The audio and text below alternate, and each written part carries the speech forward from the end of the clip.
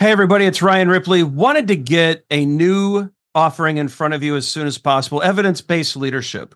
And so, as you all know, Todd Miller, myself, and Will Seeley, we're big on evidence-based management. We want to apply it to the leadership space. We all know that modern managers face complex challenges every day. You're juggling a lot of needs, your direct reports, your stakeholders, your customers, they all need constant attention. What we want to do is help you manage that. We want you to use information and data to make good decisions around all of these areas so that we're delivering the right thing at the right time for the right customer.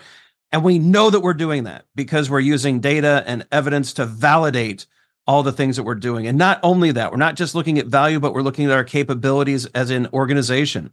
Can we deliver on time? Can we innovate effectively? Do we have too much tech debt? Do we have too many things in process? Are we unable to deliver when the market demands that we do? We look at all of these things with evidence-based management. We merge that into a leadership mindset and lens, and we enable you to make new and better decisions repeatedly based off of the data that you're collecting within your organization. It's exciting stuff. We hope you can join us. Visit agileforhumans.com/EBL course. Join us in one of these offerings. We think you're going to love it. Hope you can join us. Use Agile for Humans, the number 4, to take another 15% off of this course. And we can't wait to see you there.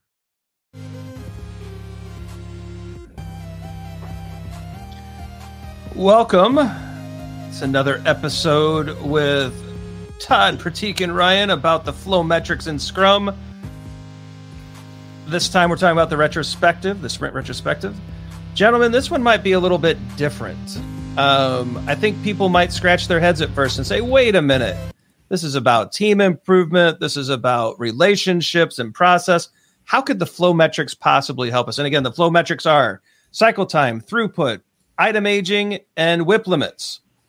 And so when we think about the sprint retrospective, perhaps it's not as data-driven as it ought to be. And so perhaps you guys can help with this. What are the flow metrics, if any, right? Again, I don't want to assume that they work here. So which ones would you recommend? How would you use them? And let's dig into that. So what do you think, Pratik? Let's start with you. Retro, What do you do with the flow metrics? Yeah, kind of similar to what we talked about with the daily Scrum. I would say this time it's a little flipped, but it's cycle time. That's our main metric with an assist from WIP, with an assist from work in progress. But I think main metric that we're going after here is cycle time. Yeah, I think there's a lot of different ways we can go after it too, right? Just something like so we always talk in us Scrum dorks, right? We always talk in terms of inspection, adaptation, and transparency. Yep. And there's a lot of different options of things that you can bring in for inspection, right?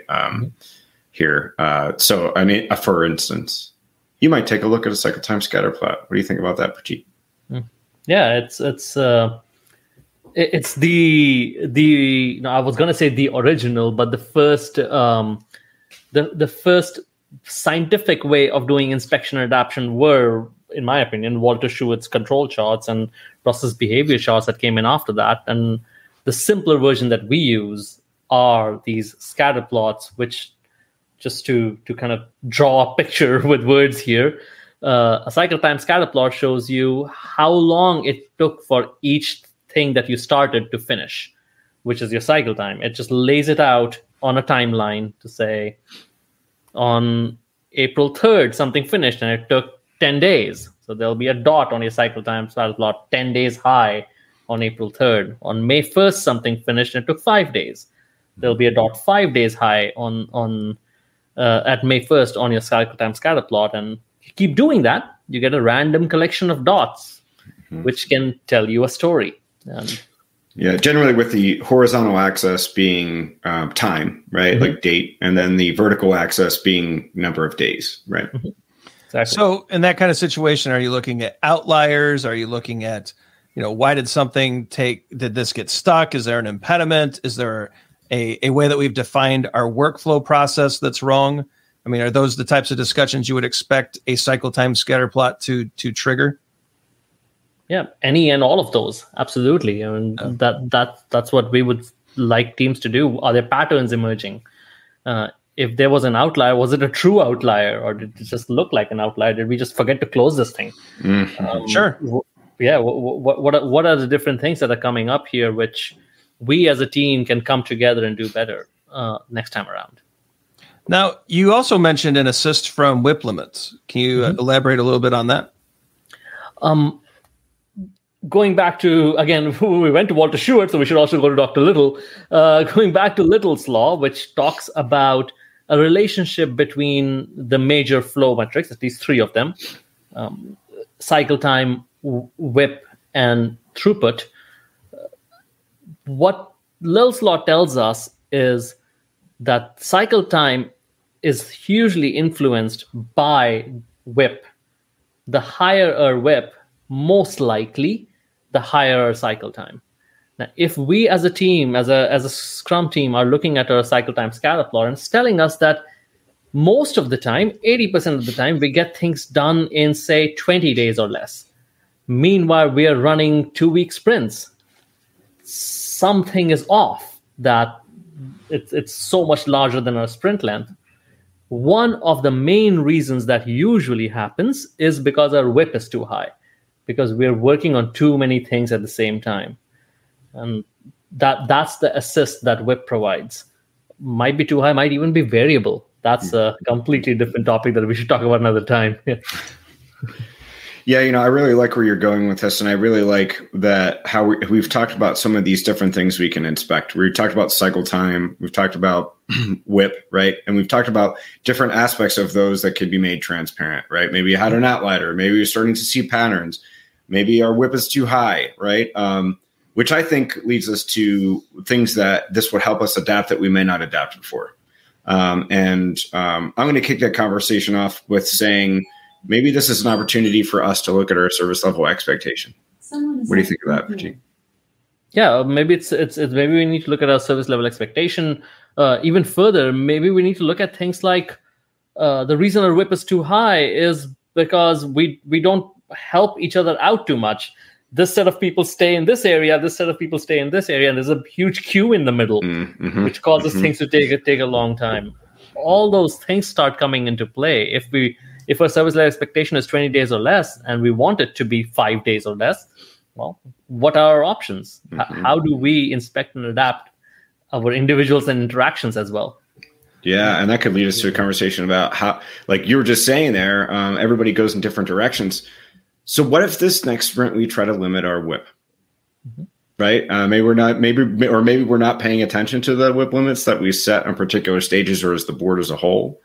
And those are interesting conversations. Not always easy ones to implement. I will tell you that I've had a varying levels of experience. For the people that really get what working on a team that has a limited whip, what it's like to do that, and the feeling that you get working as a team will never go back. But sometimes it can take a little bit of a little nudging, let's say, for people to be convinced that just because we're working on something doesn't mean we're finishing anything, right? Yeah, it definitely sparks those types of conversations and can certainly help us in those areas. I also wonder, as far as improvement, so if we're looking at cycle time outliers, what it makes me think of is, Todd, we've talked about this a number of times on different podcasts. We get this question a lot. What do you do with a team that says they don't have anything they need to improve on? Right? Hey, everything's fine. Usually, so I've had this 2 or 3 times in my career, and I've actually pulled up cycle time and looked at the scatter plot, and there's always an outlier. Through the complexity of work, there's typically going to be an outlier within a data set. Now that's not 100% true. Sometimes there's not, but with the teams, there's always been an outlier when they've made this comment. And so I know y'all are doing great. We're getting some things delivered. What was that? What caused that? And then you start talking through, and it's a build server was busted, or we lack some, and suddenly an issue pops up that we can actually talk about. And so when people ask, what do you do with a team that says they have nothing to improve on?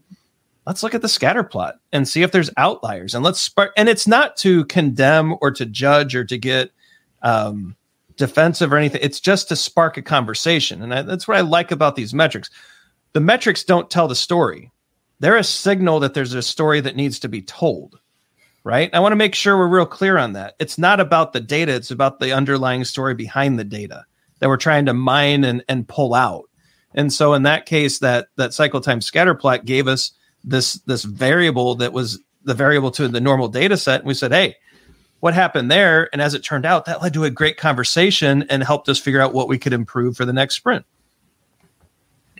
Yeah, as we've talked through all these metrics and all these events, what we've really tried to do is bring a little bit of an objective lens to what are usually otherwise subjective events. And it doesn't mean that the subjectivity doesn't come in later on. It just means you lead from the objective side and then get to the deeper subjective discussion. Well, and when you guys are both talking about process improvement, what's great about bringing these metrics in is that you can then say after a sprint or two whether or not you move the needle in a positive or negative direction. Now, whether it's causation or correlation, that's a different video. Yeah. It's not a controlled test environment, but you can at least have a hunch with objective data that says, yeah, I think that improvement. We lowered our whip limits and suddenly we're getting things done in a sprint. That's a good signal, right? And now we can elaborate on that and try to maximize the value of that change and do a lot of good things. So, yeah, in the retrospective, I think cycle time is a great place to look with that assist from a service level expectation standpoint and whip limits. And I think that's a great place to start. And if you're struggling with a team that we're not sure where to improve, I think those outliers can generate excellent conversations. Anything else you guys would add before we wrap this one up? It can be as simple as just bringing in a cycle time scatter plot and saying, what do y'all make of this? Yeah. That could be your first conversation. It's a great way to kick it off. Yep. All right. Let's take a quick look here. If these conversations have been interesting for you, I think you're going to love the Flow Metrics for Scrum Teams course that Todd, myself, and Daniel Vicanti are teaching in March. There's going to be a lot of other offerings for that. If you're watching this video after March 7th, 2023, I guarantee if you go to our site, we likely have one posted up here. If not, we can certainly connect you to a class.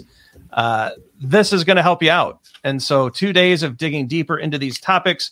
Pratik here is doing a lot of teaching as well. He'll be doing applying professional Kanban, applying metrics for predictability, and agile work slicing. You're not going to want to miss these. So check out the links in the description, and we'll get you hooked up with either the Flow Metrics for Scrum Teams or one of the offerings from Pratik. We're sure you're going to enjoy all of those, and we hope you can make it.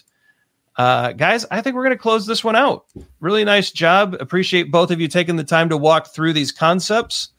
And I hope everyone else got a lot out of it. Let us know in the comments. Be sure to like and subscribe so you never miss a video. We're going to have a lot more content like this in the future. So be sure to like and subscribe. Hit that bell so you don't miss it. Check out our socials. We've got a lot going on Twitter and LinkedIn especially. Some videos are going to pop up. We think you'll enjoy them. Be sure to comment. Your questions could turn into future videos. And those are the best types of videos because it's directly helping you in a real situation. So be sure to do that as well. All right. For Todd and Pratik, I'm Ryan. Go out, measure some stuff, improve some stuff, get things done, and we'll see you next time. Hey, it's Ryan. If you're enjoying this show and want to take a deeper dive into Scrum with me and Todd, check out agileforhumans.com/training. Be sure to also look at the show notes to subscribe to our newsletter, get a copy of our book, Fixing Your Scrum, and learn more about working with us at Agile for Humans. Thanks for listening, and Scrum on.